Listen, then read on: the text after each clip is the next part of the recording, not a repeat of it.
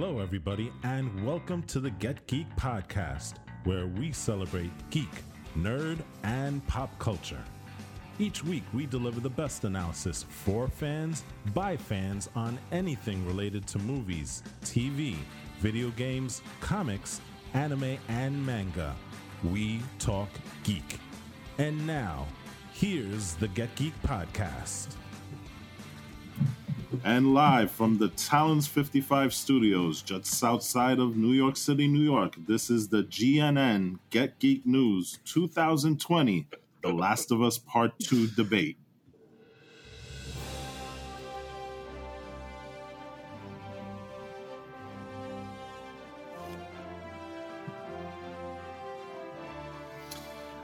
We want to welcome our listeners in the United States and those listening around the world on Apple Podcasts, Google Podcasts, Spotify, and listening on Stitcher Radio, Radio Public, Player.fm, and TuneIn Radio. I'm your host, Walt, moderating tonight's debate, along with GNN's AJ and Eli. Our debaters will be Mr. Jose and Mr. Wolfie. As per Wikipedia, The Last of Us Part 2 is a 2020 action-adventure game developed by Naughty Dog and published by Sony Interactive Entertainment for the PlayStation 4. Set 5 years after The Last of Us 2013, players control two characters in a post-apocalyptic United States. Ellie, who sets out for revenge, and Appy, a soldier who becomes involved in a conflict between a militia and a cult. The game is played from the third-person perspective. Following some delays, partly due to the COVID-19 pandemic, The Last of Us Part 2 was released for the PlayStation 4 in June 2020 to critical acclaim. It was appraised for its performance, characters, visual fidelity, and gameplay mechanics. The narrative and representation of a transgender character, however, has polarized critics and the community. The game was the subject of review bombing on Metacritic. Part 2 became one of the best-selling PlayStation 4 games and the fastest-selling platform exclusive, selling over 4 million units in its release weekend. This will be a debate between our two opponents on the merits of The Last of Us Part 2. Before we begin, a reminder of the ground rules. You'll each receive 2 minutes to answer questions, 1 minute for responses and rebuttals, and 30 seconds for clarifications. Please refrain from interrupting your fellow candidates, as that will count against your time. An audible notation will sound denoting 10 seconds left. And we remind our audience here to be respectful so our participants can hear the questions and each other. All right, let's begin. Mr. Jose. Yes. Mr. Jose. Yes. You've been a big proponent of the Naughty Dog's first Last of Us game. Yes. In fact, it's been reported by several news outlets that it may be, in fact, one of your favorite games of all time. That is correct. Would that be the case? That is correct. Yes. Gentlemen, let's stay on point. All right. We both have our time here, sir. We both have our time here. You'll have your time to respond. Thank you. With that being the case, yes, we will start our opening statements on the game with you. You have 3 minutes, sir. Thank you. Okay, so I did not in any real way prepare an opening statement other than a rant about the ranting that I would be doing today about The Last of Us Part 2 to another friend of mine. And I described it sort of thusly. And this is what breaks down what's so entertaining about the game overall, not just including story, but including gameplay. So if I were to propose to you a game where there is a character who, as part of an inciting incident, which I will save until later on, I'll save this kind of spoiler-free. As part of an inciting incident where they feel wronged, they decide to go and physically attack another character in this post-apocalyptic world where you have Jackson, Wyoming as the base for one group of people and one character in the inciting incident. You have Safeco Field in freaking Seattle, which it is, if those who have played the game or haven't played the game, is the base of operations for the other group. And in Seattle, this somewhat morally gray group, as the group in Jackson, Wyoming is in an all-out war with a religious fundamentalist group, and everybody is just literally trying to murder the F out of each other for all of the hours of this game. And it had a little bit of a hint of gameplay from one of my favorite games, which is Gears of War. It had a little bit of a hint of Resident Evil, especially in some of the latter parts of the game, and a little bit of a hint of Splinter Cell in the stealth aspects of it. You kind of stamp all these three things together, again, with a storyline where everybody is literally trying to murder everyone else. And you can choose not to, okay? But the opportunity is essentially there for you to play in this sandbox and to very quickly approach the gameplay. That's one thing that I do love about this game. In essence, to me, compared to the first one, I'm not going to touch on too many story beats here, like I said, but compared to the first one, in gameplay, this one is a bit more of a sandbox in each level that you play in. And that's what I really love about it. You can decide to not kill any enemies, which is very difficult to do. You can decide to kill a couple of enemies. You can decide to misdirect enemies. You can decide to kill everyone. And there's an interesting and fun and unique way to do all of that.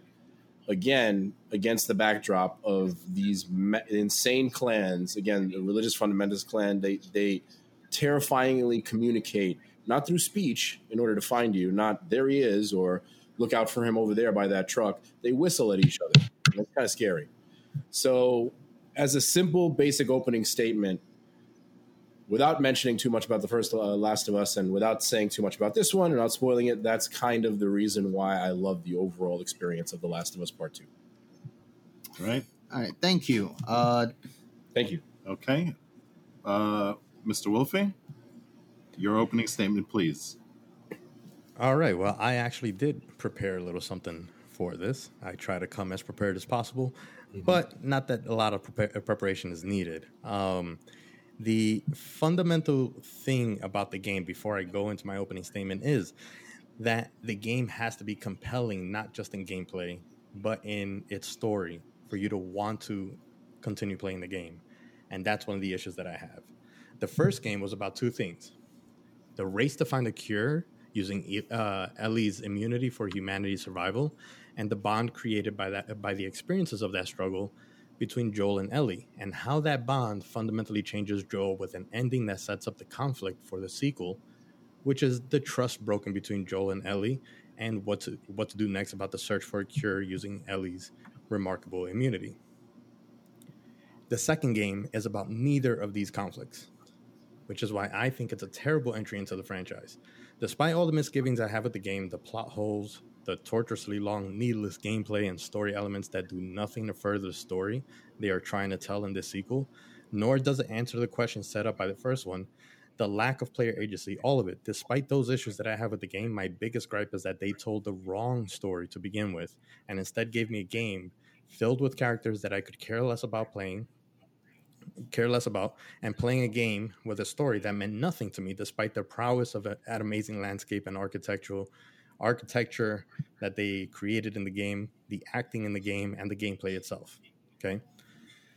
For me, what they gave me was two separate games, neither of which fulfilled what I was looking for after playing the first game. And they gave me, in Ellie's half, the first half of the game, a portion of the game that was not as good as the second portion, for which they forced me to play a character that I do not care about. And to me, that's what makes it a terrible game for me from a story perspective, because I could care less about playing this game ever again. Remember, a good story can save bad art, but even the most beautiful art cannot save a terrible story. Thank you. All right, thanks. This first question actually goes out to you, Mr. Wolfie. So now that we have your overall feelings on the game, many critics have commented on the level of violence, where some have expressed that it may be overdone. How do you feel about those comments and the overall heavy themes of the story? I'm sorry, could you repeat that last portion of the question? Okay. I had a heckler in the back that was. Audience, please let's keep it quiet so our participants can talk. Yes, please let the gentleman answer the question fairly. Everyone should have their fair time in this debate. So I agree with that. the last part of this question is: how do you feel about the level of violence, the comments surrounding that, and the overall heavy themes of the story itself? Okay, so I personally don't have a problem with the level of violence in the game. You know, when it's a game that's, you know, depicting a dystopian future where humanity is at its wits' end and everyone literally has no reason not to kill, you know, their adversaries and stuff like that. I don't have a problem with the level of violence. What I have a problem with is not having, you know, a clear alternative option to the violence, right? Because if I'm embodying the character that I'm being forced to play, I should be able to choose to whether kill them viciously or put them to sleep or do something else, you know? And the reason I say that is because, like, while yeah, you can stealthily play the game and not kill anyone, that's not how you're necessarily meant to play the game. The game was created and designed to give you as many different ways to kill, and you're rewarded by killing your opponents or the enemies in the game by seeing Ellie or Abby, who you play with as well, kind of not showing any remorse for when they kill. So it'd be one thing if, like, she kills because she has to kill, but then has remorse for it, but they don't give you that, okay? You know, if you as a player have remorse for not wanting to kill by, you know, instead playing the stealth version of the game, you're not rewarded for playing that character at all, because then you still have to kill. The character still has to kill, and kills, you know, really for the most part without any remorse, and is just punished for it. So my issue is not so much with the violence. My issue is with the lack of options with the violence. All right, Jose, if you want to respond to this, you may. Yes, I'll respond briefly. I have a minute.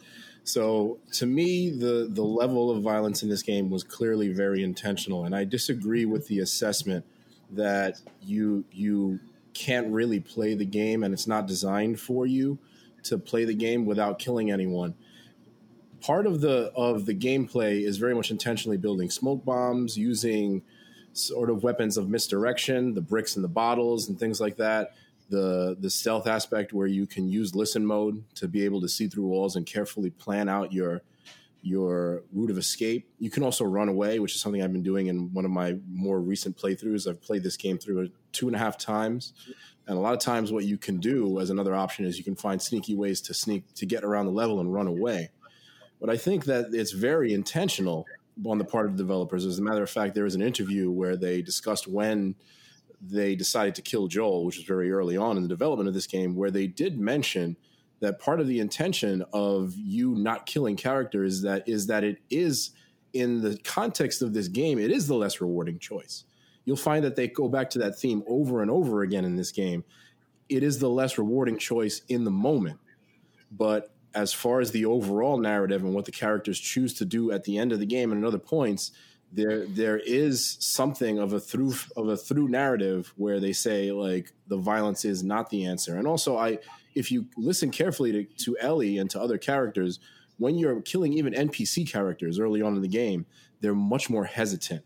They say things like F or like things out of frustration. As you get later in the game, that's when you start to see Ellie become somebody who's a little bit more vicious when she's killing characters, even NPC characters, as well as characters in the story. As there is a moment, even before she kills, again, this is spoilers, where she kills Nora in the hospital, when she kills the first person that she kills, not out of any kind of self-defense, which is the girl playing the PSP, she has a moment where she is hesitant in her speech, in her body language, and everything else, because she did not choose to kill that girl immediately. She chose to kill her only in self-defense, only when she was attacked by the girl playing the PSP. She tried to knife her. So that's, that would be my rebuttal. Do I get to respond to his rebuttal at all? You do. You have a minute to respond, starting now. So the issue with that is that, like, sure that she, you know, curses when she kills someone, and she kills in self-defense because that girl did whatever. But that's only because the developers created that segment. You as a player do not have the choice, right? For example, if your weapon runs out of ammo and you're pointing at an NPC, they will kneel and put their hands up. Yet you have no choice but to let them you have no choice other than to kill them, even if you no longer have any ammo. And that's where there's a very apparent issue where you're rewarded for killing and not for showing mercy, right? Because if Ellie's weapon is no longer has any more, she has no more bullets and stuff, the NPC is pleading for mercy on their knees, hands up, please let her go, please let her go. The only way out of that scenario is now to kill that person. You don't have a choice, other than to kill that person. Of course, you can run away, but you're not rewarded for running away in any way. There's no such thing as an unlocked cutscene where you're now told because you let that person say live. You know what I mean? So I think that's false. Yeah. Do I have 30 seconds to respond to that? Isn't that the format? You do, sir. Starting now. So you can make the choice to run away, and it does change the cutscene actually when you lock over certain doors and things like that. Depending on who you keep alive, it does change that. But again, the point of this game was never to reward you for multiple narratives. It's a narrative being told from the perspective of the writer and the director, as was the first game. And that's not something that I hear as a gripe of the first game. You can't choose to not kill the doctor in the hospital. You have to do that. And I think that that's a fundamental misunderstanding of how the violence works in this game and how the combat works in this game. Okay. Thank you, Jose. Mr. Wolfe, do you want 30 seconds to respond to that?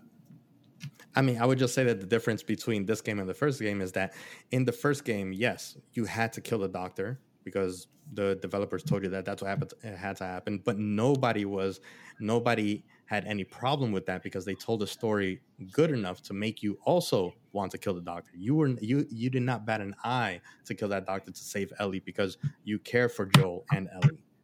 Whereas in this game, there's nothing for me to care about. All right. Thank you. Okay. Mm-hmm. Jumping on AJ's last question. Jose. Mr. Jose. Yes. In terms of the story as well. Mr. Jose. What did you think? Yeah, Mr. Jose. What did you think of the character choices in the game? Do you think they were in line with what you think the story demanded? I believe that they were, and I think that was something that was established not only in The Last of Us Part 2, but also in the original game.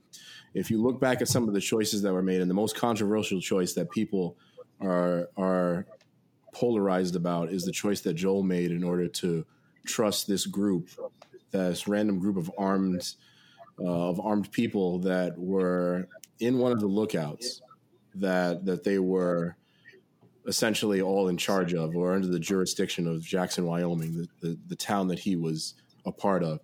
But it very early on establishes in the first game, about halfway through, the type of leader that Maria is. Remember, Joel is not the leader of Jackson, Wyoming. Maria is the leader of Jackson, Wyoming. And she sees things very differently from how Joel sees things. Yes, it's Joel that would more often recognize the threat, but if you watch the scene again, he's asking them a lot of questions because he recognizes the need to analyze the threat that's about to occur in this particular scene. The way that it all goes about also is some people would say that he would not go back with them at that point and join this armed group. But remember, he was saved by one of their characters early on, number one, or just recently before he joined this group. And number two, if you look at what they were running away from in this game, it is the largest horde of infected that you have seen in the first game. And in the second game, not only at this point, but in the entire game. There is no point in the entire game where Joel or anyone else, any of the characters that you play as or that you're observing, run away from an infected horde this large. They literally had no other choice at this point but to go where they went.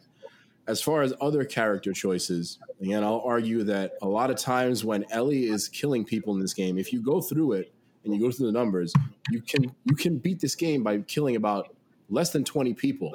And that is including cutscenes, including set pieces. That includes NPC characters that you kill.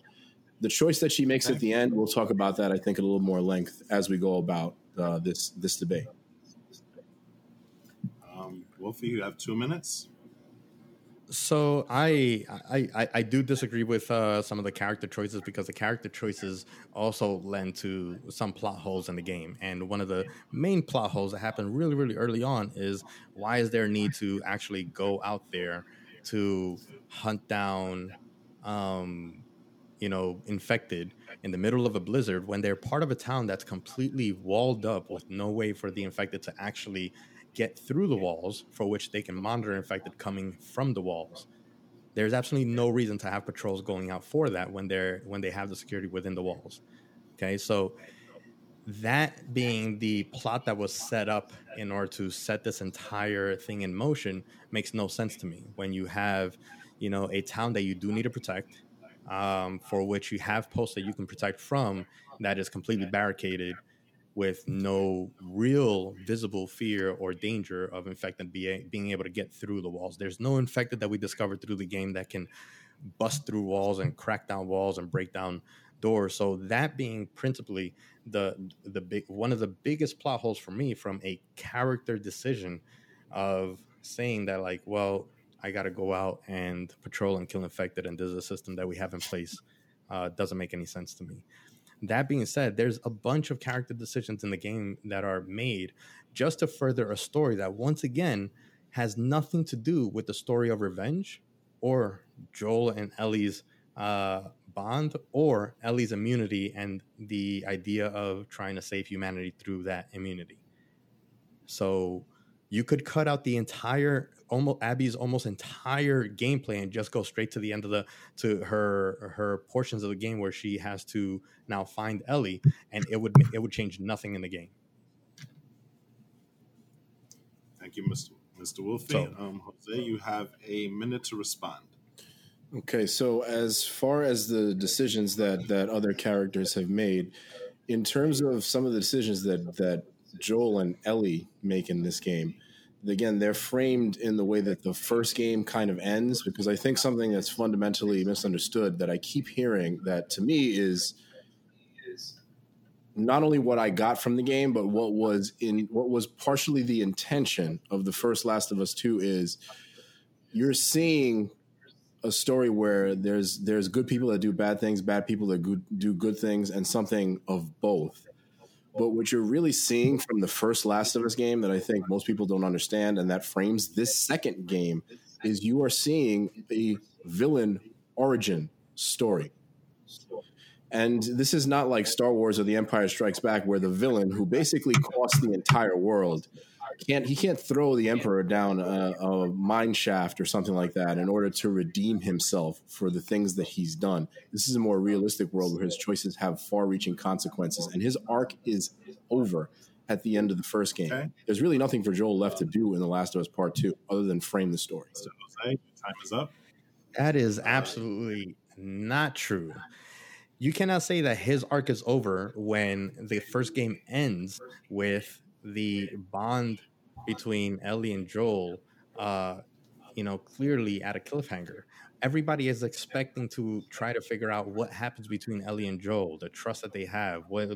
Obviously she discovers that he lied to her, but we don't find out about that until about 20 hours into the game. So that to me doesn't make sense. You can't say that his arc ended in the first game. Otherwise, there's no reason for him to be in the second game. Thank you, Mr. Wolfie. Jose, you have 30 seconds. Well, the reason for him to be in the second game is to be the morally gray martyr for all of the characters. He's there to incite the story. I'm not sure what other story could really be told. If it's the two of them wandering the countryside, that's essentially the first game all over again. And that's what you get through the flashbacks in this story, which are telling the story of what occurred. And to me, it was fairly obvious from the discomfort early on between Ellie and Joel that there was already an estrangement that could only come from the decisions that he made at the end of the first game. And that was heavily right in this game. So you just said a story that was able to be told, which is their friction that they had. And now you're saying that they don't have a story to tell for Joel? We are moving on to the next question. All right. With regards to the first game, Mr. Jose, the length of the game was roughly about 12 to 16 hours. Mm-hmm. The second one nearly doubles that, as it clocks in at around 30 hours. What do you think about the length of the game? Do you think that it hit the right mark in your opinion? And did you have any issues with the 30-hour mark of the game? That was one of the few gripes that I have with the game. I think the open world section, although ambitious and interesting, that they pull off on day one for Ellie in Seattle, that they don't match with Abby, which kind of, to me, defeats the purpose of having that open world section. That dragged on a little bit longer than it should have. I do understand what they were trying to do there. They were trying to establish the relationship between Ellie and Dina at that point, and they were trying to establish some of the world that is that area of Seattle and the conflicts that were going on there between the WLF, the Wolves, the group that Abby is a part of, and the Seraphites or the Scars, the group that is the more religious fundamentalist kind of crazy group, which we see a little bit more of, and how that conflict kind of frames everything overall in the end of the game and adds to more of the big set pieces. But the length for me was maybe just a couple of hours too long. I do find that in replays, I definitely enjoy the latter parts of the game after that point, and I'm enjoying that point a little bit more. But I think if you cut a little bit of time off of that early section, then the game would be just as effective in framing the characters that you meet at that point. Maybe you could have had a little bit less focus on Dina, a little bit more focus on Jesse and what Tommy was doing. But to me, those are fundamentally kind of smaller decisions that don't completely derail the overall time of the game, which is something that, again, I've played 2.5 times. Clearly, I'm enjoying the runtime of it. I don't have an issue necessarily with playing it again. And I'm enjoying the sandbox of trying to beat certain levels in different ways. But there could have been a little bit of fat trimmed off the meat, so to speak, in terms of the overall game length. It would have been, let's say, to give it a number, to be fair, maybe 27 or 28 hours could have been a really effective time overall. And that, again, that's about how long it took for me to beat it. So you could say that trims off maybe an hour or two or an hour and a half of gameplay or story. Okay, Gabe, you have your 2 minutes.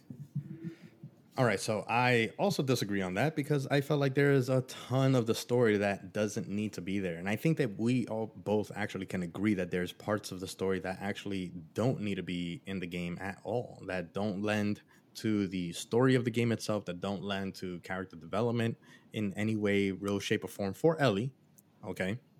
Because I do believe out of the two characters, Abby has actual character development, whereas Ellie has none. But for that reason is that I disagree. I think that there's a ton of the game. I think that you can completely take away the parts with Dina, even though like I actually liked the open world style of the game because it was fresh. It was different from the first game, right? I have a map. I have places to go to. I have objectives. Even though I'm doing it with a character that I don't care about with Ellie alongside, with Dina alongside, I enjoyed that part of the game as far as gameplay goes because it was a different game from the first one. Okay, and unfortunately, we only have that for a small portion of the game, and then we go into the rest of the game, which is almost a carbon copy style of gameplay to the first game. But I don't need the sections where I have Dina. I don't need the sections with Jesse. It would have been better if when Ellie went on her own to search for Tommy, that she actually found Tommy, and instead it was Jesse, and then they go back to the theater to start the Seattle Day 3 again. So to me, Seattle Day 1, Seattle Day 2 meant nothing. And then in Abby's section, great. They gave us a character that has character development. So her character development takes place over Seattle Day 1, 2, and 3 through her interactions between Owen and Mel and her needing to save Leave and I forgot the sister's name and all that. But none of Abby's story has anything to do with the story of the game in this one or the story of the first one. So to me, that was also useless. Okay, so there's definitely an arc for Ellie that you missed because the arc for her is not even violence and revenge. It is forgiveness.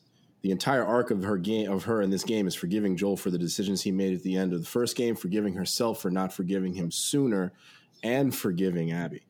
So I think that that's, a huge fundamental misunderstanding of what the story was telling over here. In terms of Abby's story is a mirror of The Last of Us Part 1, as well as a mirror of The Last of Us Part 2 and Ellie's story.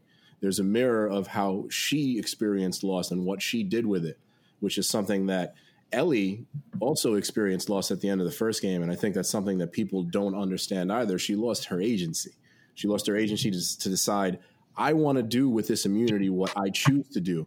And I'll agree with you on this point. The Fireflies tried to take away that agency as well. But again, that's also that's part of the themes for Part 1 and Part 2, that they're in a real way are not really heroes and villains of this game. And that's what the story was trying to tell for both of them. So, yes, Ellie's ultimate story is that forgiveness, forgiving herself for not, squashing things with Joel and forgiving Abby and stuff like that. But guess what? None of that was in the first half of the game. None of that was even foreshadowed in the first part of the game with Dina and Jesse along the way, which is why none of those chapters mean anything for me as far as the time of the game goes. Now, the second thing with Abby's section being a carbon copy of the first one, basically, I could care less because I already got that first game with better characters. I don't care about Abby. I care about Joel. Thumbs up. All right. On to the next one. Now, thank you for your answer so far, both of you.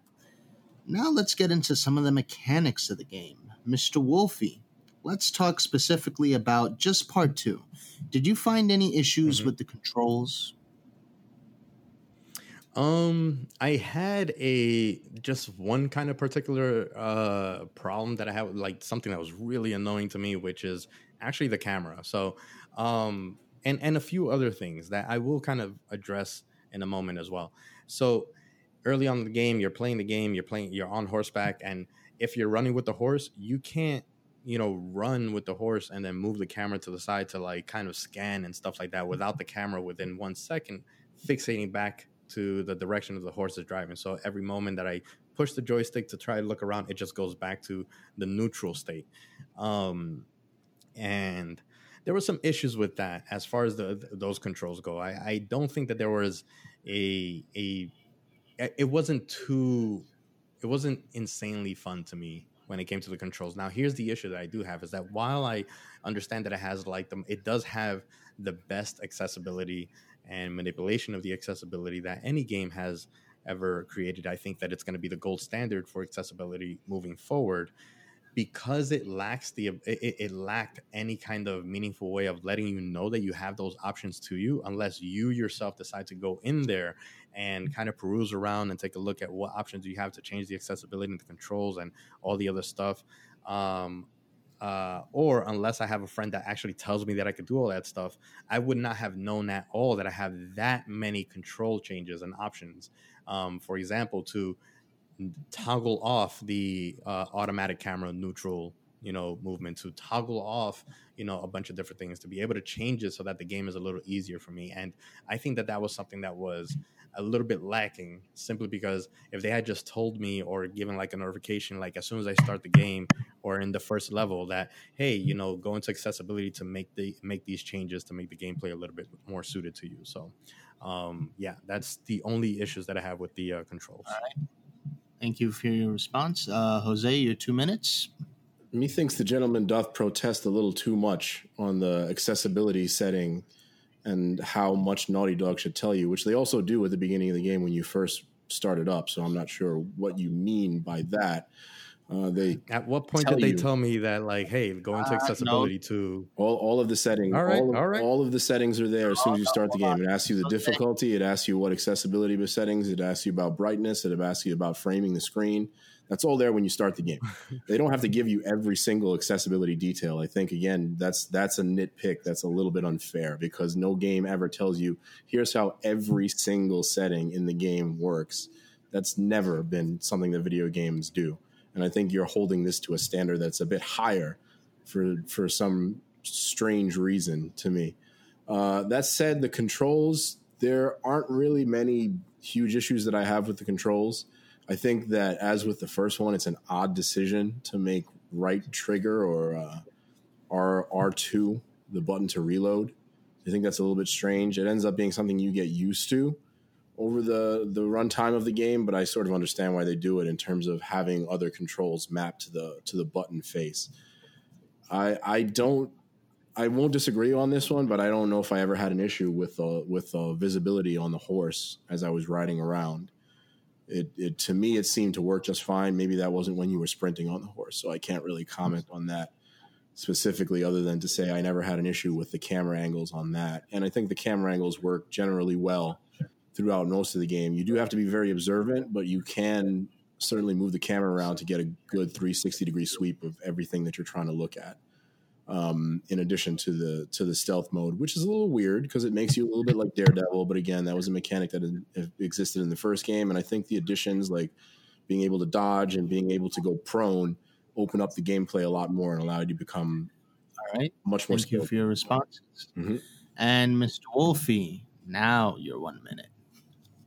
Well, again, so if you're going to have a section of the game at the beginning of the game that's like going to help me customize the game for me, you're going to tell me, okay, like, is this the control button pads that you want?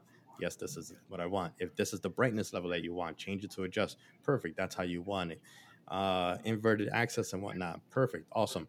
At the end of that, you can go ahead and say, like, by the way, we have X amount of accessibility or new accessibility controls to further edit the game. As far as I remember, it did not. I've played it 3 times. And they do. All right. Well, so then I'll concede that point, but I didn't see that. I didn't get that. And I didn't really understand that I can do that much with accessibility until you pointed it out, which made the game a lot more enjoyable halfway through. All right. Now, Mr. Jose, you have your minute. Or 30 seconds, my bad. Apologies. No, I mean, the only other point that I'll make, like I said, is that there's a difference between like showing you controls early on and giving you sort of a tutorial, which is something that every game does early on, and like holding your hand with all the options that are available. And I think that that's asking a bit much.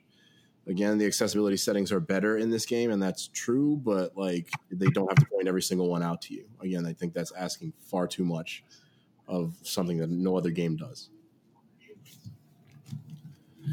All right. And Wolfie, 30 seconds, and that'll be the end of this question. Like I said, I concede the point. If I missed it, then I missed it. Okay, that's fine. Okay. Now that we have that out of the way, we can talk about the first game too. What were the differences you saw between the first game and the second? Good and bad. Jose, let's start with you. The differences between the first game and the second game. So what's interesting to me about differences between the first and the second game are definitely the gameplay differences. I think the first game you definitely were more locked into a style of gameplay where you were definitely the underdog at all moments in the game. And I think that that's one difference between this one and the second one. I think it gives you more of an option to play more of an open style. The aforementioned simple abilities like being able to jump in this one now, which seems like such a simple oversight, but it adds something to the game. The ability to dodge, makes in Last of Us Part 2 makes the combat a little bit more exciting, a little more engaging. It's very simple. It's not anything on the level of some other Arkham Knight or the Lord of the Rings, Shadow of War games. They're a little bit more complicated in their countering and dodging systems, but this is not supposed to be that kind of game. And you're not supposed to be that level of badass warrior as you are in those games. So it's a good balance. Being able to go prone and being able to like lay down in the grass is huge. And it's a little weird when you play it on hard because sometimes it takes a little bit longer than the AI should for them to notice that you're there. But I do think that's another fundamental difference between the first one and this one, especially if you turn it up to Survivor, which is the difficulty that I feel like the game was intended to be played at. The AI is unrelenting. They flank you in really, really difficult to see ways. They try to sneak around you and flank you. Their aim is impeccable when they finally have a lock on you, which makes sense to me. If somebody's shooting in one direction, they're going to keep shooting in that direction. They're going to pump you full of bullets, so you have to move around a lot in this game, more than in the first one. So I think that that's fundamentally the biggest difference. The first one is a little bit more clunky. This one kind of fully realizes some of the gameplay that maybe should have been in the first one, but that's what we got for 2013. Wolfie, your response? My turn. So I think, as far as like fundamental gameplay differences, sure, the Last of Us 2 gave us a few new little things that we can do. We get to prone, we get to jump, and we get to dodge.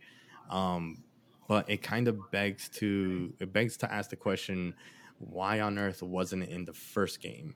Because it's not like it's something that was, new in games at all. Prone and dodging and stuff like that, like jumping, that's typical. And now, like, I realize this now, like, I realized that after playing the second one, was like, how come I didn't have it in the first game? And it's like, if, I almost feel like I would rather not have, some of those options, because it kind of feels cheap if you're not going to give me more. I feel like if you're going to, really, take this to the next level as far as gameplay goes, give me a lot more. Otherwise, the game really does feel like you're playing maybe I almost felt like I was playing a DLC content of the first game as far as gameplay goes, because nothing was really different. I didn't get, new, or options or anything upgraded really as far as the gameplay goes. I still sneak around, come around the back, kill them, reload and shoot the same way. I get to dodge, which again, it just makes me wonder, like, why the hell wasn't I able to do it in the first game? So, so while that's better, I don't think it's an insanely huge improvement as far as gameplay goes. Other differences, I think the story sucked in the second one, and the first one was better. So, thank you, Mr. Wolfie. Mr. Jose, you have a minute to respond. So, I mean, I have to gripe with the logic behind the argument again, because how many games make huge upgrades to their gameplay in the sequel? Like massive, completely from the ground up fundamental changes.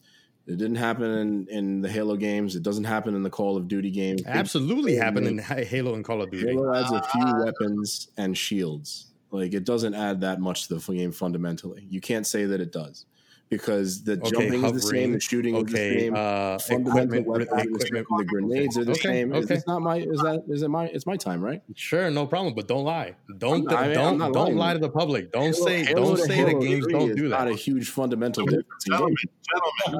Gentlemen, it's not a huge fundamental difference. It's definitely not. Halo to Halo 3 is there are some small changes, but Halo to Halo 2, you look at some of the changes in the gameplay, and they're not huge. They added a couple of things, and that's how games work. They don't fundamentally redesign Halo. They didn't make it a third-person shooter. They didn't, suddenly take away jumping. I mean, they added a couple of new gadgets. So every game really works that same way. That's not a gripe that makes a lot of sense to me. Okay. And also, Joel's almost 50 in the first one, so okay, might not be as Wolfie. I mean, okay, sure. They didn't. Let's say that Halo didn't, add hovering and didn't add new vehicles and didn't add equipment releases and stuff like that. Let's say they didn't do Single that. player. They at least still had some basic gameplay elements that we've seen in all games, like jumping. So, okay. Thank you for updating Last of Us 2 to 2010 standards. Okay. I wish could I drop my mic? Can I just drop it and I do still have 30 seconds. Then I'd have to I'd have to kind of reset the mic and everything, right? Okay, Jose, so you know what other game doesn't have jumping? Final Fantasy VII Remake. You can't use that as the standard. That's a ludicrous standard. But Final Fantasy VII, but Final Fantasy doesn't. No. Hold on. You want to know why? I'm gonna interrupt because Final Fantasy. All right. Well, this is not a debate anymore. Then Mr. Wolfie, I'm not interrupting. I'm letting you have your time. You have to let me have my time, because if I wanted to at every point interrupt you, I could go point for point. Finish. You're holding it. Again, the game came out in 2013, and not every game includes a jump button. even modern games. Don't I get a few more seconds, actually, since he interrupted me for about 10, 15? I did give you 10 extra seconds. I don't know. But that's not a standard. Go ahead, take an extra 5. That's not really a standard you should hold it to. And again, that's more of a gripe with the first game, not the second game, if anything. Okay. So if you're going to complain about it, complain about the first game and take away points from that one, not, the second game should have been, something else. Because you have 30 seconds. So, for example, Final Fantasy doesn't have a jump button across all their games, so they stay consistent. So if you're not going to have jumping in the first game, don't have jumping in the second one. That's it. Okay. Guys, I want to thank you for your stamina so far, but I do have to remind you of the ground rules. One person at the mic at one time. All right. We are now about halfway through the debate. So I think this is a good time to get into some plot-specific points. Now, for our audience, we have had some mild spoilers at the beginning of this debate. Now we're going to get heavy into those type of discussions. One of the biggest events that happened in the game that has some of the fans up in arms is the death of Joel very early in the game. Some dislike the decision solely for the fact that Joel is a very popular character. Others, however, have said that the things that led to Joel's death were out of character, as he would have been reluctant to help Abby due to his cautious nature. Mr. Wolfie, your thoughts? So, just to kind of talk a little bit about the whole like Joel's nature and stuff like that, I can understand him softening up, kind of losing his edge as he aged and stuff like that. I can understand like it's a decision in the moment and stuff like that. The biggest issue that I have again is that I go back to the story. It's the wrong story to tell. Okay, if you create that scene, that scenario, and Joel gets captured, and then you make the game about a race for Ellie to rescue Joel and try to save him, and then she ends up getting to that end of the game or whatever, and then she ends up seeing Joel's death, where Joel's entire arc happens at the end of the game, not at the beginning of the game. That I can understand, because then it can set up a future game where you then play as Abby and see her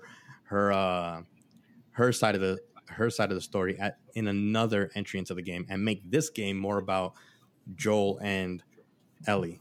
Okay, but them taking away Joel so early on and then not giving us enough substance with Joel throughout the game just kind of makes him like a side piece to the game that meant nothing. He had essentially 3 cutscenes in the entire game after the player played as Joel almost for the entirety of the first game, minus a couple of chapters, or I think 2 hours as Ellie. So you expect me to fall in love with the character of Joel and then not give me enough Joel in the second game. Fine, you don't want me to play as Joel, you want me to play as Ellie and go through everything through her eyes and stuff like that, but give me enough content with Joel. I didn't get enough of that, okay? And it's all because they wanted to tell me the story of Ellie's revenge and Abby's point of view more than they wanted to tell me about Joel's character and his development. So. Okay. Jose, your 2-minute response. Okay, so this is as far as Joel's choice in that moment. That story point, correct? Yes, sir. That was the question. Okay, so I think it goes beyond the point to say that it needed to be a different story, but I'll address that maybe somewhere else. The thing of it is that, as I noted before, the first game was not only the beginning and end of Joel's arc, yes, with some context added in this game, not much more than that, but he needed to be the catalyst for the entire game. That was the choice that was made because, again, I don't see the story being told as effectively another way. Some people have said, oh, what if you play as Abby early on and then you kill Joel somewhere midway throughout the game and then you play the rest of the game as Ellie, trying to get revenge on Joel? Well, no, that's not an effective choice, because part of the point of this game and the first one was to subvert your expectation of the character. So their point was to make you hate the character of Abby early on and then be a little infuriated when you had to play with her. And I understand that that's going to alienate some fans. I was intrigued by it, and I thought it was interesting because I thought that the game's attempt was mostly successful in making Abby just as sympathetic a character as Ellie was in the first game.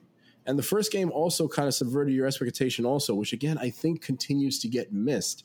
You're playing the entire game as somebody doing all these heroic things to save this character, and you are witnessing the birth of a villain when he does what he does in order to save Ellie at the end of the game.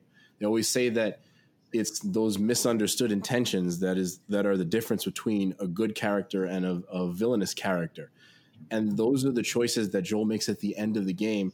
Whereas Ellie makes different choices in this game. You see her making choices that bring her closer to becoming the villain. And her final choice, just like Joel's final choice in The Last of Us, is the one that prevents that from happening. So that's why I think that choice was effective in this game and overall in terms of how the story was told in the first one and set up in the first one for the second one. Thank you, Mr. Jose. That's fine. Listen, that's fine if you want to say that, like, yeah, sure, there's no other way to tell this story, and it wouldn't have worked any other way if you're telling this story. Again, my gripe is that this is the wrong story to tell.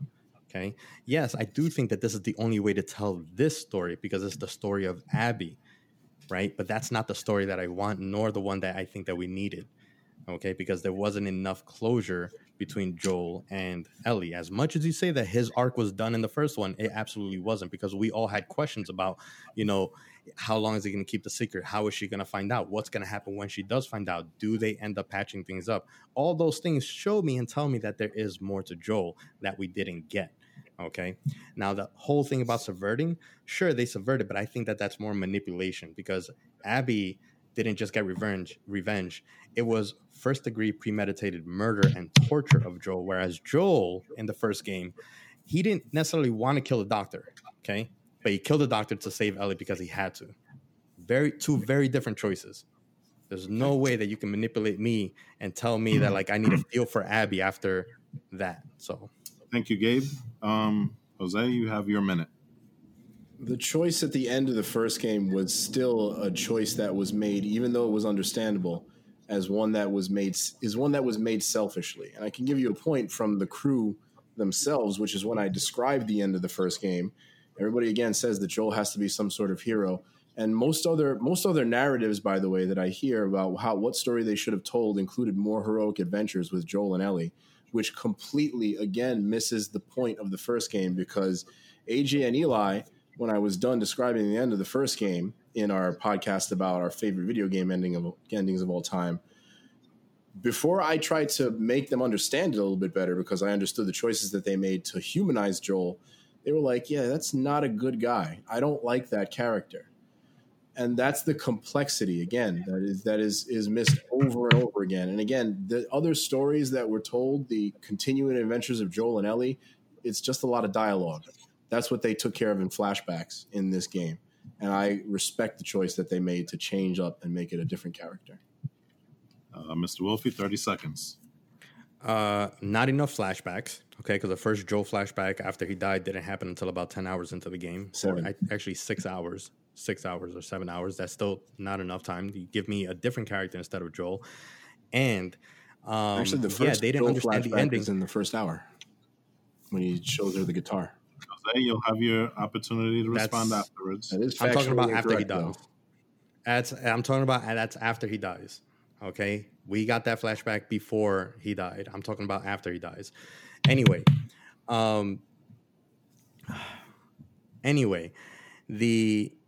see, you just lost my point. All right. Never mind. Yes. Jose, you have your 30 seconds. How can he respond? I couldn't respond to him. So what's he going to respond to? It was a flashback. It doesn't matter when it was. You said there were no flashbacks. It's not enough flashbacks. So you can't tell me that it's also a flashback at the beginning of the game. Gentlemen. The very first scene of the game is a flashback when he's having that conversation with Tommy, because that's before he tells Ellie. And that's where we already start to see some of whatever. I lost the point that I was at. I don't even remember the point that you made that I wanted to rebut. Well, I'll concede, and I'll give up my time, the rest of my time. That's the only point. Right, you have 10 seconds. You have 10 seconds, Mr. Wolfie. I don't remember what point he made, because after I got interrupted, I forgot what he said. So I don't know what I'm going to rebut to. We'll move on then. We'll move on. That's unfortunate, because I know I had a really important point to make. So Thanks, guys. Let's try and keep it on point here. Another plot point to talk about here. Back to you, Mr. Wolfie. How did you feel about the change in focus from Ellie's character to Abby midway through the game? Some players did not like the decision to have a second playable protagonist, especially after they spent a majority of the time with Ellie at the time of the change. So again, this goes back to the whole idea of this story, right? So I just played the entire game. I know where at least I believe that I'm at the ending sequence of the game, and then they take that ending sequence away and put me in Abby's shoes. Remember that they've done everything so far for me to absolutely hate Abby, and they've made a video game that I am not enjoying because they're filling it with characters that I could care less about. So the entire time that I'm playing as Ellie, I'm not really enjoying the story because, again, I don't care about Dina. I don't care about Jesse. I'm just kind of going through it so I can finish the game. And then they take away the end of the game and make me play as Abby. And then they try to manipulate me into sympathizing with her after seeing her commit, first degree premeditated torturous murder, right? And okay, you want to try to manipulate me and show me this and make me sympathize with her and stuff like that. But you still then also make me play 10 hours of a game that has nothing to do with the story of the game. You still have a minute left, by the way. That was a mistake. Oh, well, so, for me, as far as that, I don't like the decision. I like the idea of it, but I don't like the decision to make it 10 to 12 hours of Ellie and then 10 to 12 hours of Abby and then the epilogue of the actual game. If you were going to do that in this game, I think that it should have been Seattle Day 1 of Ellie, then Seattle Day 1 of Abby, then Seattle Day 2 of Ellie, Seattle Day 2 of Abby, because then you have a little bit more of a break in the monotony, and it'll make it a little bit more interesting because you get to play two different gameplay styles, because Abby has her own style of gameplay, her own differences that make the game a little different as far as the progression of the game as gameplay as well. So if they had done that, I think I would have accepted it better, as opposed to going through what seems like the entire game and then having to go through the entire game again from a different point of view that I don't care about.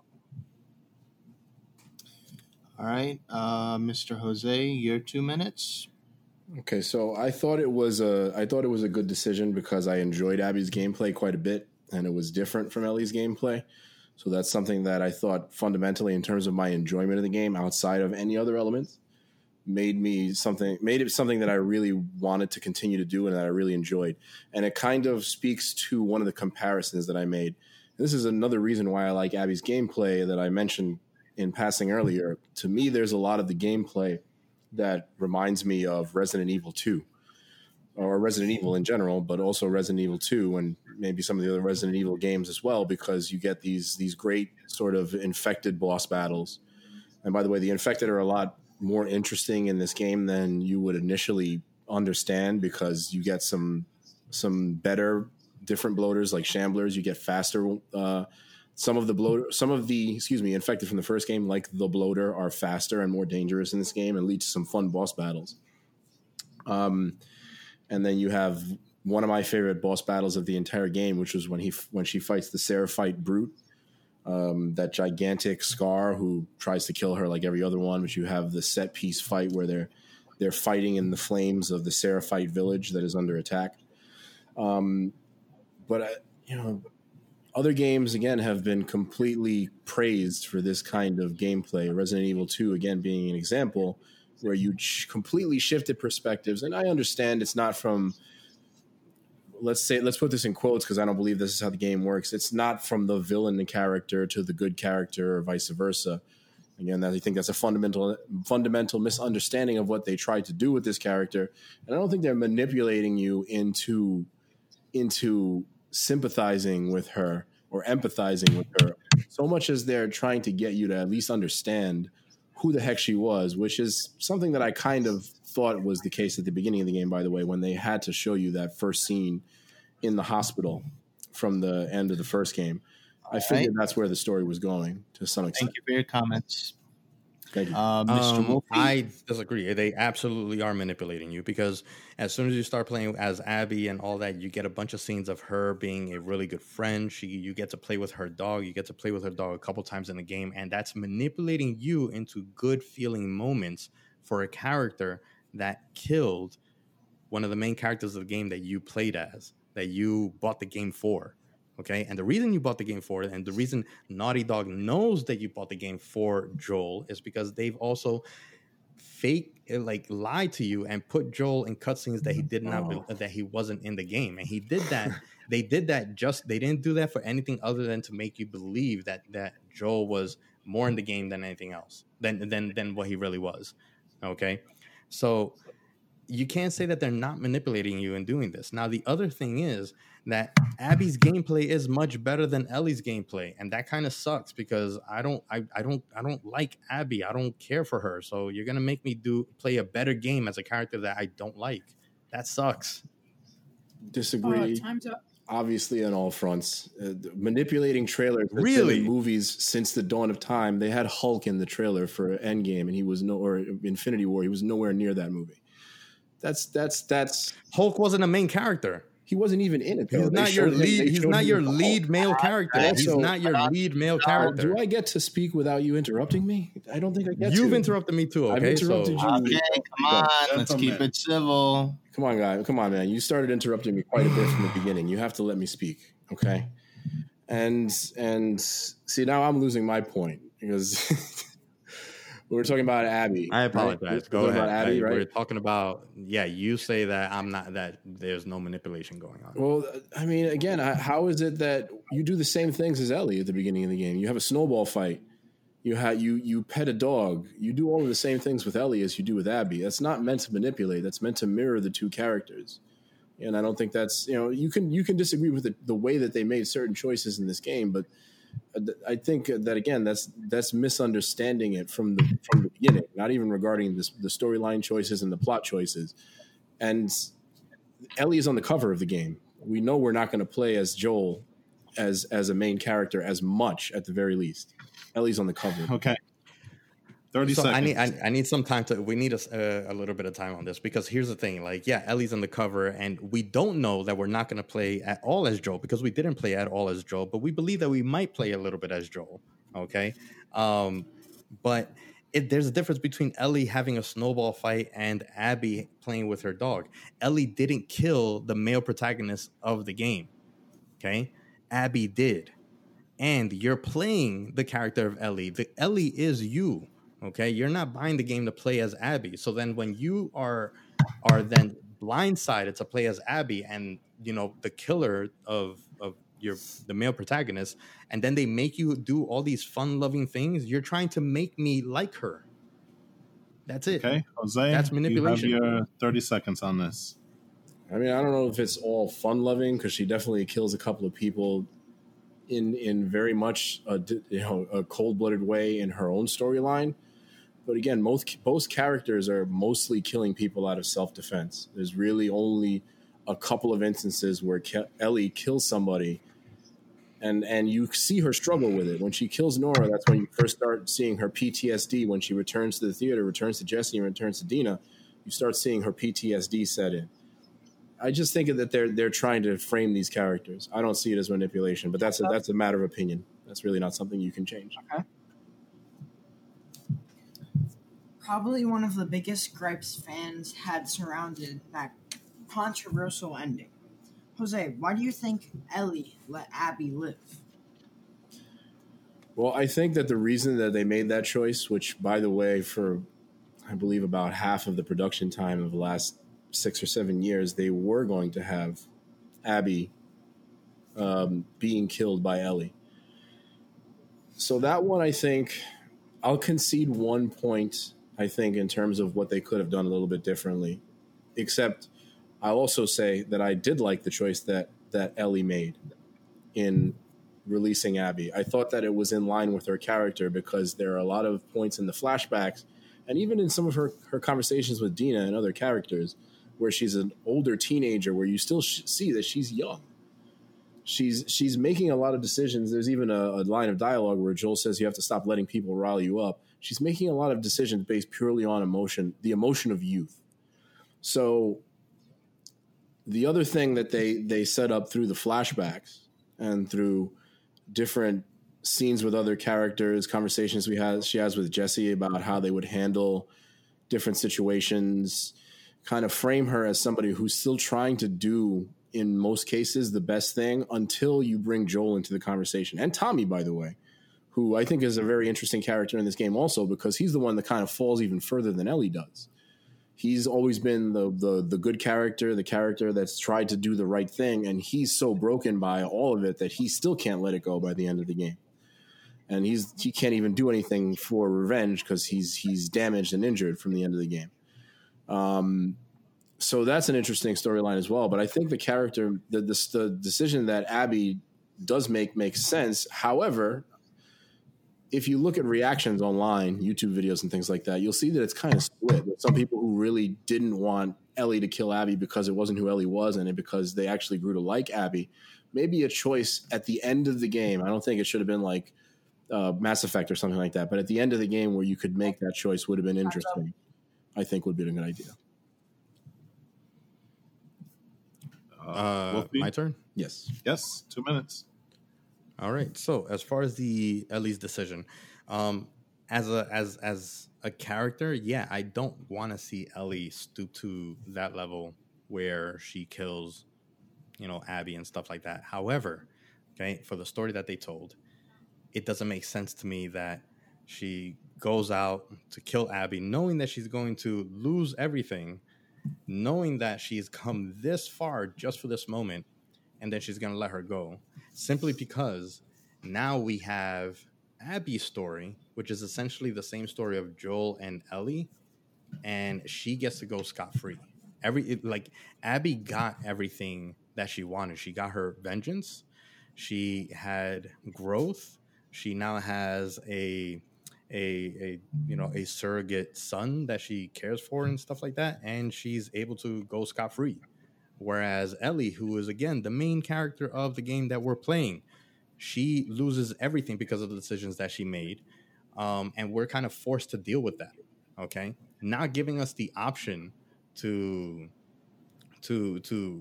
end Abby's life takes away the player agency that I've spoken of before. Because at least if you're going to make me go through all this stuff, at least give me some choice in the ending, so that then if I go back, to the farm and stuff like that, if I decide to let Abby go, maybe I get an ending where Dina's there and stuff like that. Or if I do kill Abby, then I go back and I lose everything, whatever it is.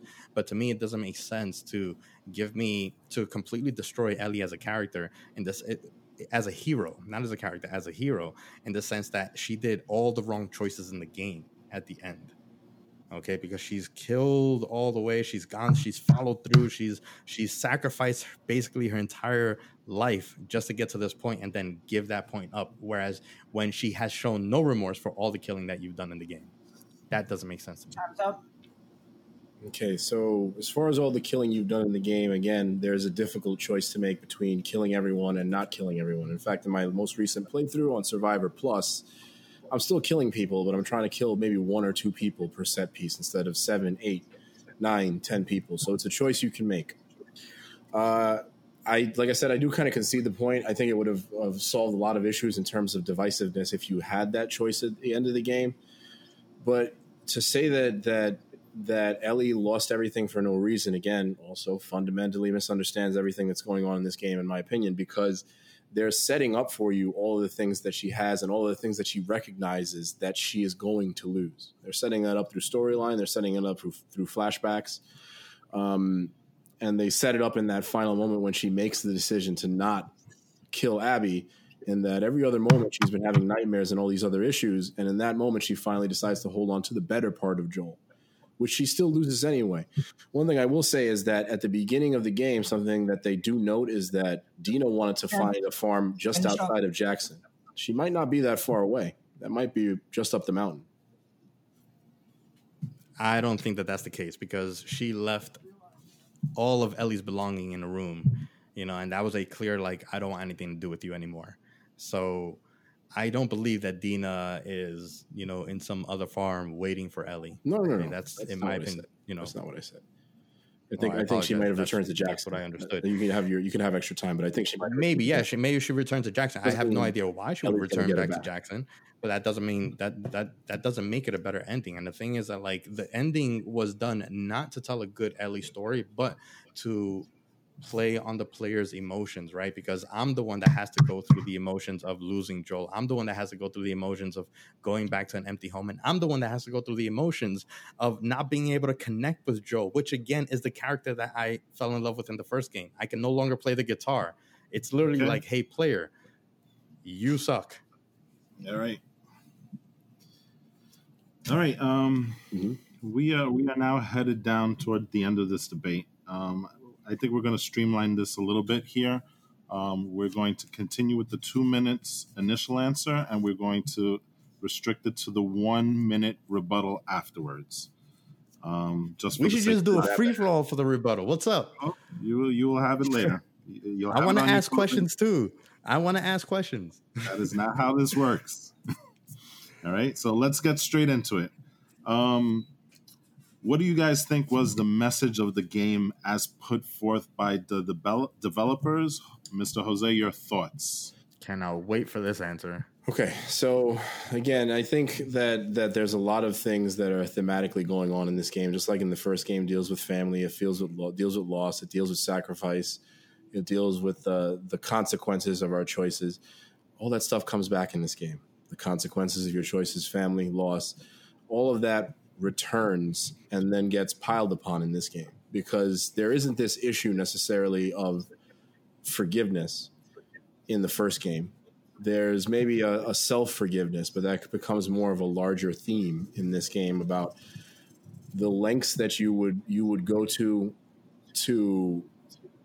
get, which, again, vengeance is a part of this game as well, the lengths that you would go to, but also the lengths that you would go to break that cycle, not necessarily because you don't want to kill people anymore. Like, again, both characters do that. Both characters live in this world, in this universe where it's kill or be killed. Everybody that's still alive in the Last of Us world is alive because they're not the best of us. I mean, let's really put it that way. Let's be honest.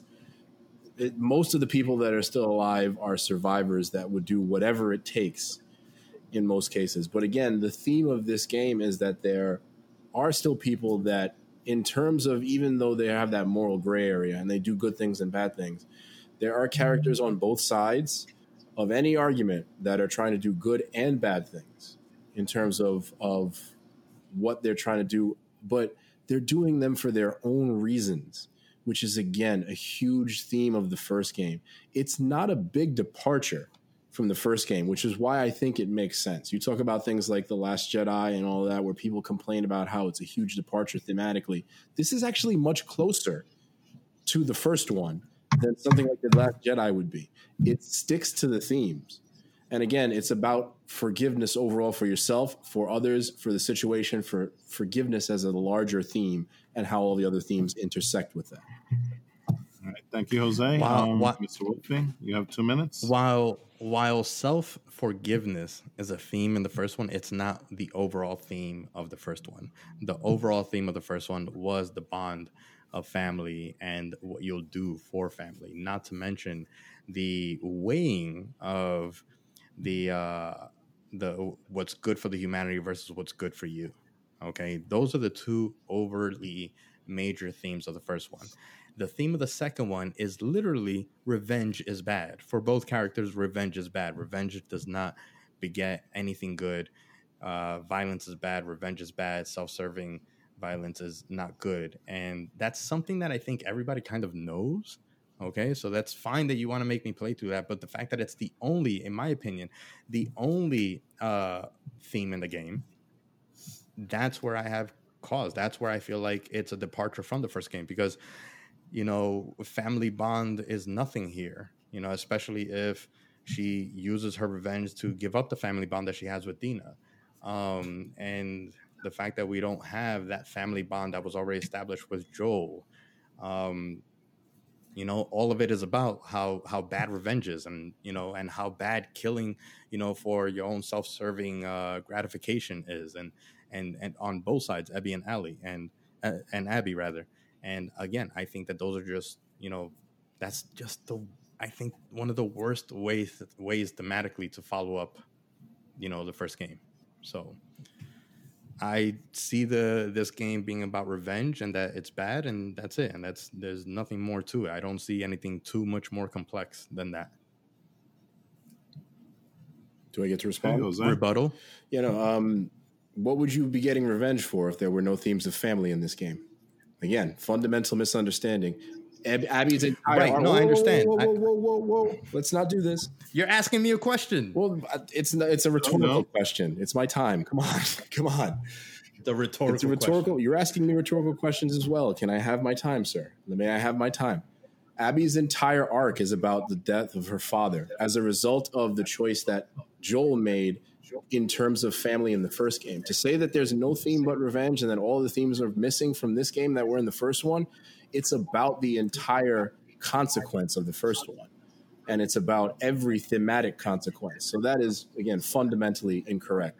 You think it's entirely about vengeance because you hate the game. And you know what? I understand that. That's your opinion. But the themes are still there. You're not seeing those themes, and they are present in the background as well as in the main story. And that's what I like about it as well. It's present in the background as well for those who want to take that game approach and explore it. It is only present in the background. It's not present in part of the story because they barely touch on Joel and Ellie's relationship.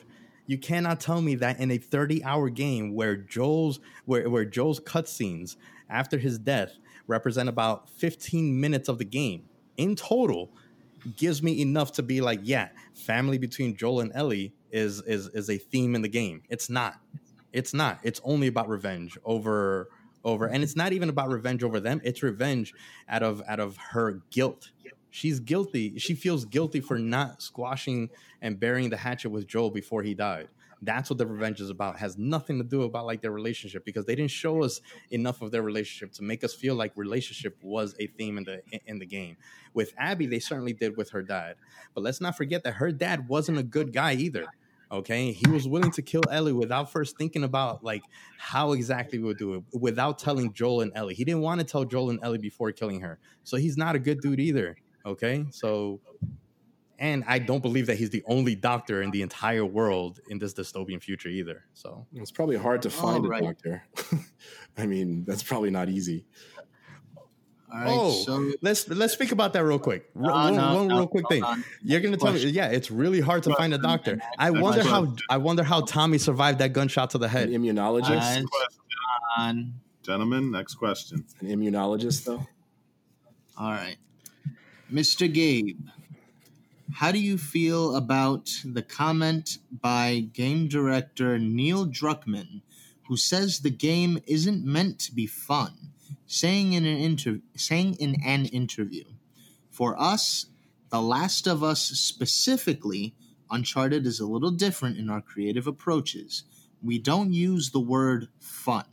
We say engaging. And it might seem like a minor distinction, but it's an important one for us. How would you respond to that comment? I would absolutely agree that the game is engaging because there's certain things of the game that is meant to make you feel like you're the person doing these acts, right? And yes, the game is not fun. And the fact that they are making sure that the game isn't supposed to be fun, that's one thing. That's great if you want me to have an experience. I tell every single gamer out there that you need to play The Last of Us 2 so that you can experience the game, so that you can realize how they can manipulate your feelings about the game and about characters and stuff like that. Go through all the sucky, crappy parts of the game, okay? But I think it's disingenuous to not give us some sort of warning, whether it be through early on reviews, whether it be through some sort of without spoilers, letting us know like what we're going to feel through the game, as opposed to letting us find out on our own. Because I don't want to go into a game for that to play a game that I enjoyed so much of the first one that I feel this is going to be an extension for, and I'm going to expect an extension of the experience I had in the first one. and then not get that experience, instead getting a completely different experience. If you tell me like, hey, this game is not going to be fun, but it's an experience that you want to have, then maybe I would go through this game with a different mentality. So the fact that he knows that he did this on purpose is more manipulation of the fans of the game. You know, this is another reason why I don't enjoy the game, because you're playing on my feelings and playing on my ability to enjoy the game. I would never ever play this game again, okay, simply because I don't want to go through all the suck, and I don't want to go through storylines of characters that mean nothing to me, you know, just for the sake of the experience, okay? You know, so it's like, hey, this roller coaster is really fun, but you need to pee your pants and then sit and pee before you get on the roller coaster. I don't want to do that. That's how I feel about what he says. Okay. I peed on a roller coaster and I had to do that. That was my payment to get on the roller coaster. I had to pee myself. Jose, your response to that? I don't know that I would actually. I don't know that. What's that? You're 2 minutes. Sorry. Yeah. I don't know that I would consider something like peeing on yourself before you get on a roller coaster as something that would be engaging. So I think that's an odd analogy. I'm talking about fun. You know, I will when he made address that. I will address that. I'm going to address that. That's the question. I understand.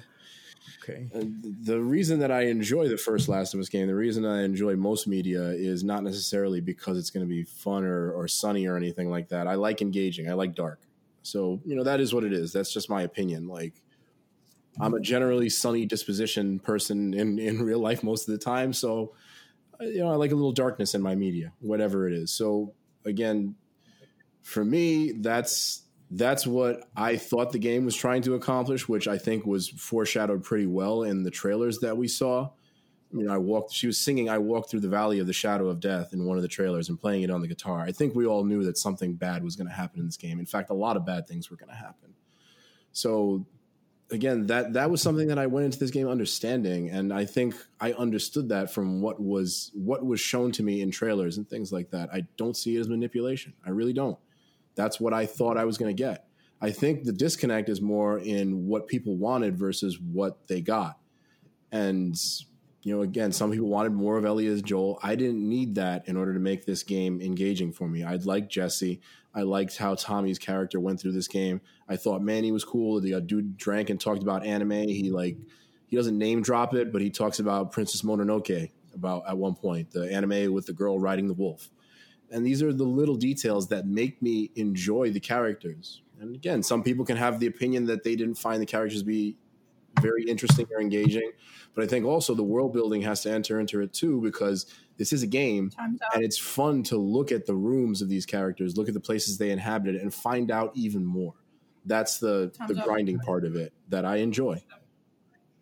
Right. So that's fine if you enjoy grinding things out. I do. For meaningless objectives, okay, and meaningless characters, because it's not like Jesse had a good story arc. It's not like Manny had a good story arc. It's not like even Tommy has a great story arc, okay? So that's great that, like, you can find some enjoyment in that. But there's a difference between playing, I use this analogy a lot, too, with movies, right? So, like, it's a difference between watching a movie for which the main character dies and they go through a crappy existence and a crappy ending. I can still enjoy that because I'm viewing it. I'm not owning the character. I'm not the character on the screen. When I'm playing a game and I'm playing as a character, I need to enjoy playing the character, right? Because it's an interactive experience. The thing is, you have to enjoy being Abby for you to enjoy Abby's sections, in my opinion. And I don't enjoy being Abby, so being forced to play as Abby, it can no way be fun. And that has nothing to do with like me getting something that I wasn't expecting. It just has to do with me. I don't enjoy. If Abby was a hero in this game and I got switched to her later on, then maybe I would have enjoyed it, but I didn't. And that doesn't make it fun. Jose, you have 1 more minute. So there are no heroes or villains in this game. You keep saying hero. Again, that's not the point. There's this Joel is the hero, Abby is the hero, Ellie is the hero. They're the villain. They do villainous things. This isn't Star Wars. It isn't the Avengers. This is the world of The Last of Us, where people do stupid things and make stupid decisions based on emotion, and that's reflected in what the characters do I also, again, don't agree that none of the characters have interesting arcs. And also not all of them are supposed to have big sweeping arcs because they're part of other characters' arcs. And that's how it works, again, in any other medium.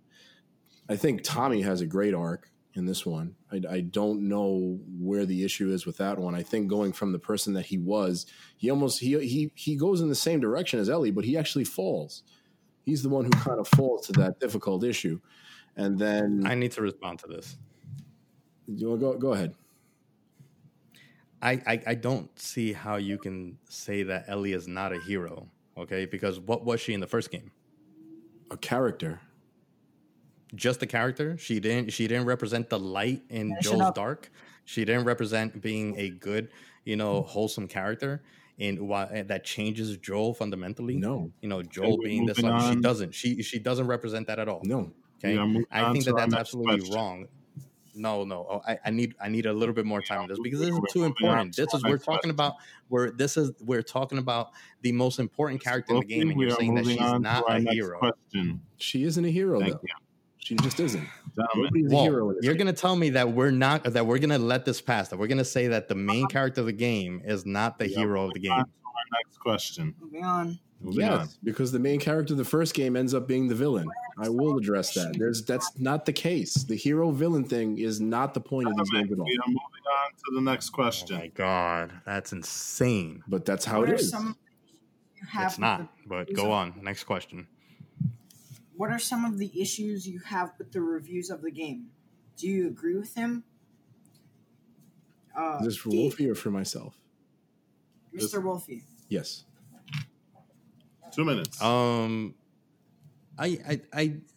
It's okay for people to review the game within their own purview. For example, the way that Jose is reviewing the game and everything, that's fine. I accept your review and stuff like that.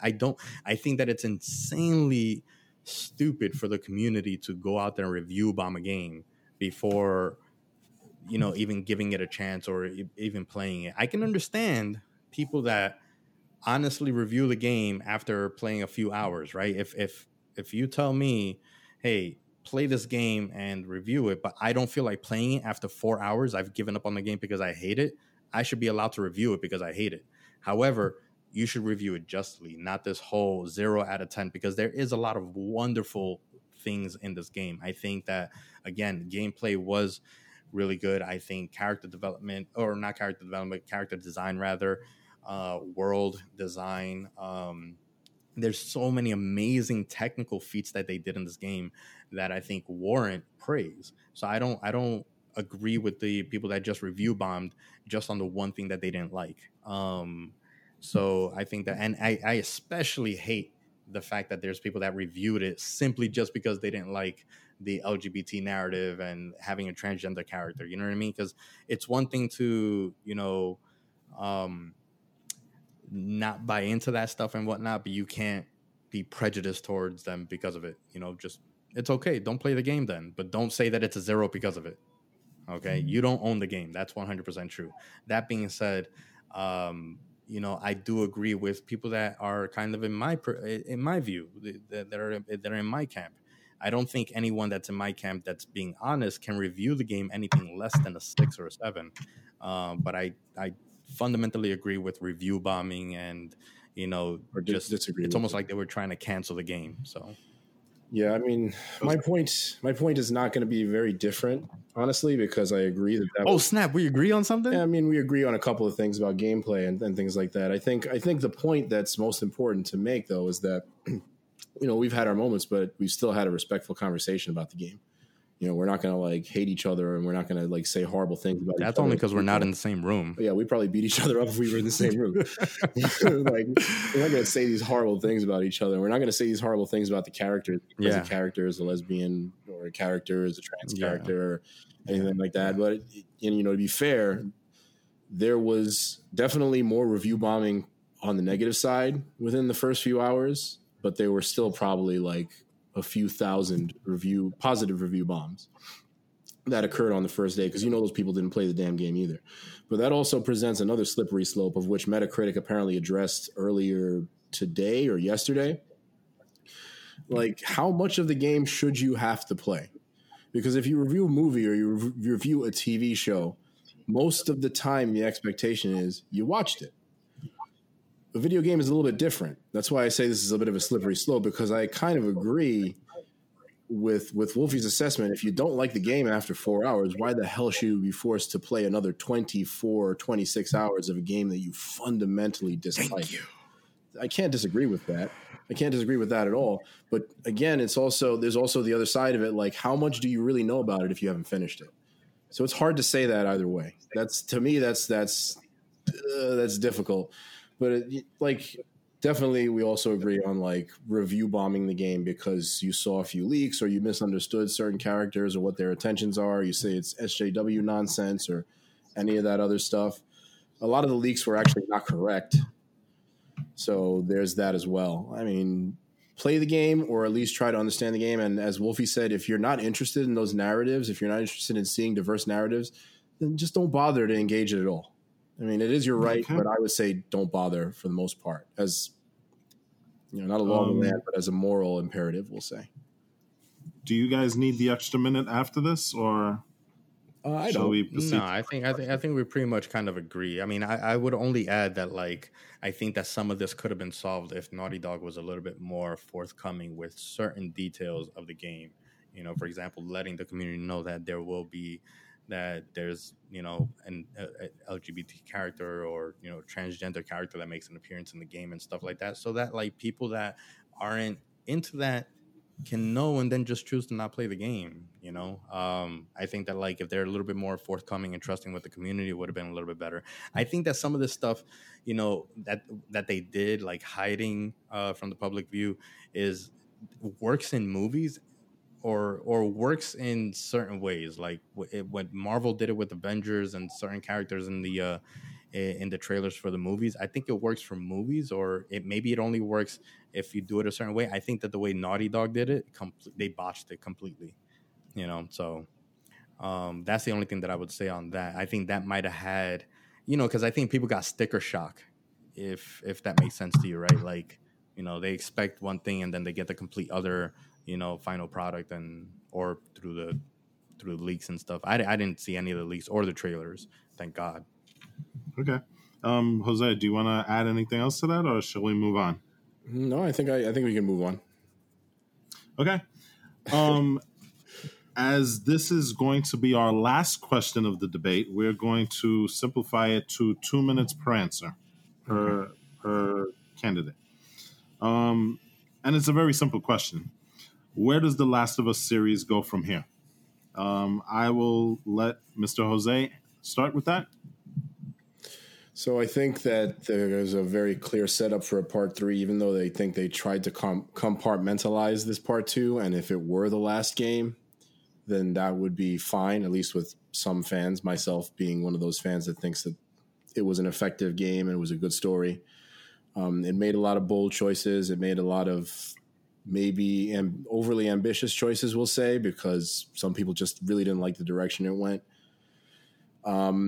But I think there's a clear narrative for the third game, and a lot of it I think is going to have to do with the Fireflies. I think that that's something that they were very almost heavy-handedly setting up for the end of this one, because you had a lot of talk about trying to reach the Fireflies through a lot of different characters, and I think that they did that to be able to set up a part 3 if they really wanted to, because I think that that's maybe a better story to end it on, where it began with the Fireflies. And you see that set up obviously with the fact that Abby has the radio conversation with the Fireflies that are now all pulled back to their main base. A little detail that some didn't notice was that in the final conflict with Abby, Ellie is not wearing that little charm bracelet that Dina gave her. When she returns to the farm, she is wearing that. So I think there's a hint somewhere there, and that's just implied, but that's for part 3 to answer or not answer. But I think it has to do definitely something with what's going to happen with the overall narrative, because the first 2 games have been very personal. I think for the third one, if they decide to make a third one, then you're going to have to open it up to larger narratives. And you may have some characters returning from the first game and the second game. You may have some of those characters not returning. as far as what the best story for part 3 would be to tell, I mean, I don't know exactly what the inciting incident would be. I don't know where you can go and how you can re-involve the Fireflies, but the way that it leaves it off is ambiguous enough that I think a part 3 is more likely than not going to happen. We'll see where it goes. Okay. Mr. Wolfie, your thoughts? So, I think that there is very obviously going to be a third iteration to the game, if only for the fact that there is, enough at the end of the game that sets up a third game clearly. And aside from that, it's a huge moneymaker, so I don't see them not dumping the money into a third iteration.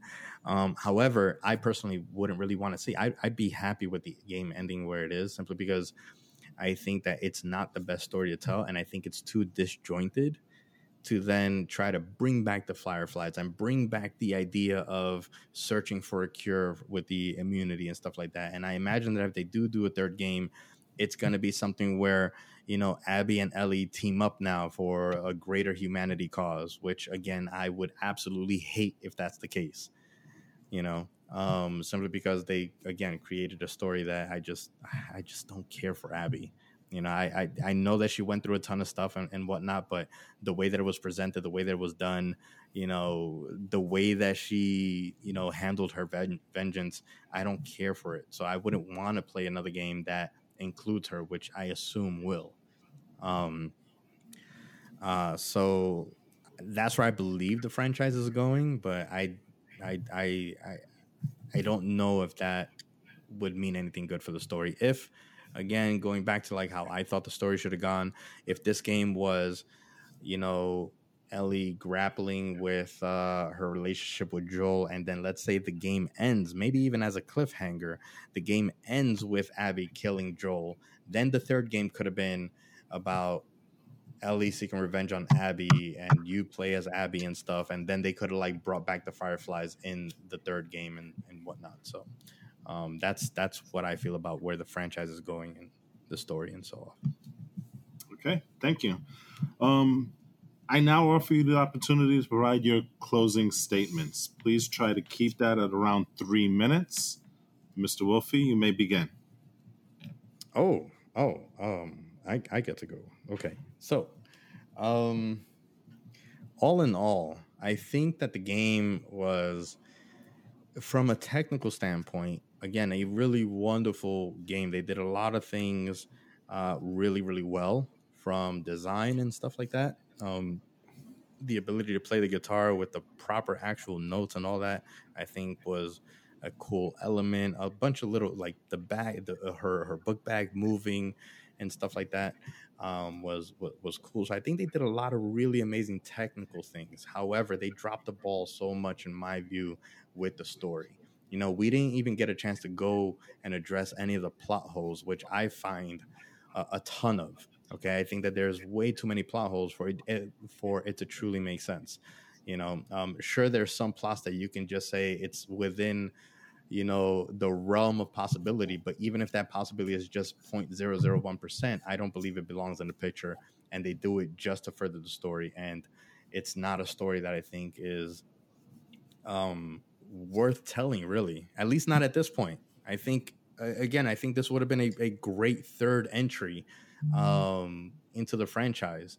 That's why I say I think it's the wrong story to have told, because there's too many things that were left unanswered, in my opinion, and then too many things done in this game that it just didn't make sense to me. I don't know how Tommy could have survived a gunshot wound and an arrow to the knee long enough to be able to make it back to Jackson with Ellie and Dina being brutally beaten, and make it back to Jackson from Seattle, which is quite a trek, okay, and survive, so to then set up the epilogue of the game, which gives us the actual ending of the game. I have no idea why give us the big bad enemy of the wolf, of the WLF, in Isaac, and then completely just not use him as the big bad. I think he should have been the big bad in the entire game that we should have been dealing with and having to fight against and stuff like that. Instead, he was just another character that they killed off meaninglessly. Like, he did nothing,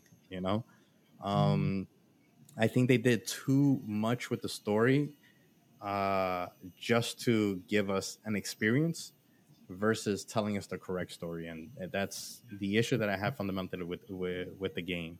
And it's as much as I love all the technical aspects of the game, there's no way that I can enjoy the story, in my opinion, because for me, when I play a game, especially a story-driven game, I'm embodying the character and I want to enjoy that character's story.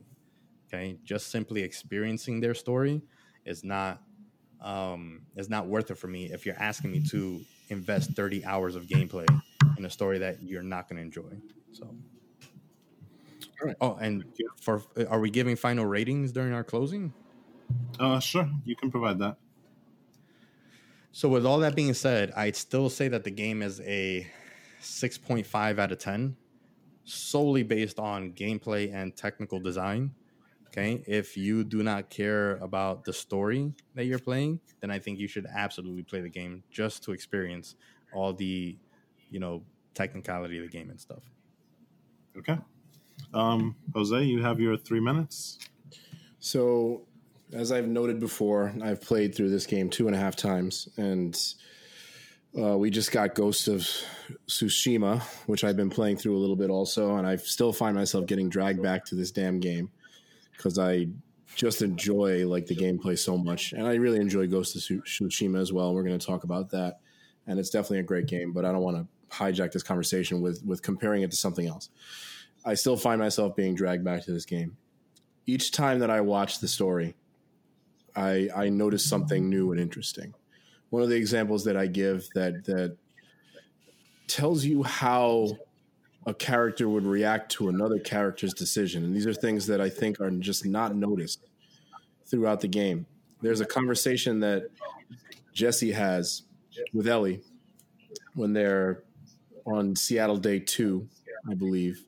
And they're basically just going around together. They're trying to recover Tommy, who, by the way, is a complete badass in this game and has one of my favorite set piece moments where you're trying to chase him down as Abby, and he's this ridiculously awesome sniper. But there's a conversation that Jesse and Ellie are having where they talk about how Jesse's mother would tell him a story about a character that would sacrifice themselves for the village and turn into a giant tree in order to save everyone in their village. You hear Jesse tell Ellie how that used to give him nightmares as when he was a child. It's moments like that. It's details like that that tell you what these characters' motivations are. They tell you that the best way to tell a story is not to necessarily tell, but show. Well, without directly addressing the conversation about what Joel did at the end of the first game, you know what Jesse would feel about it. You know how Jesse would feel about it.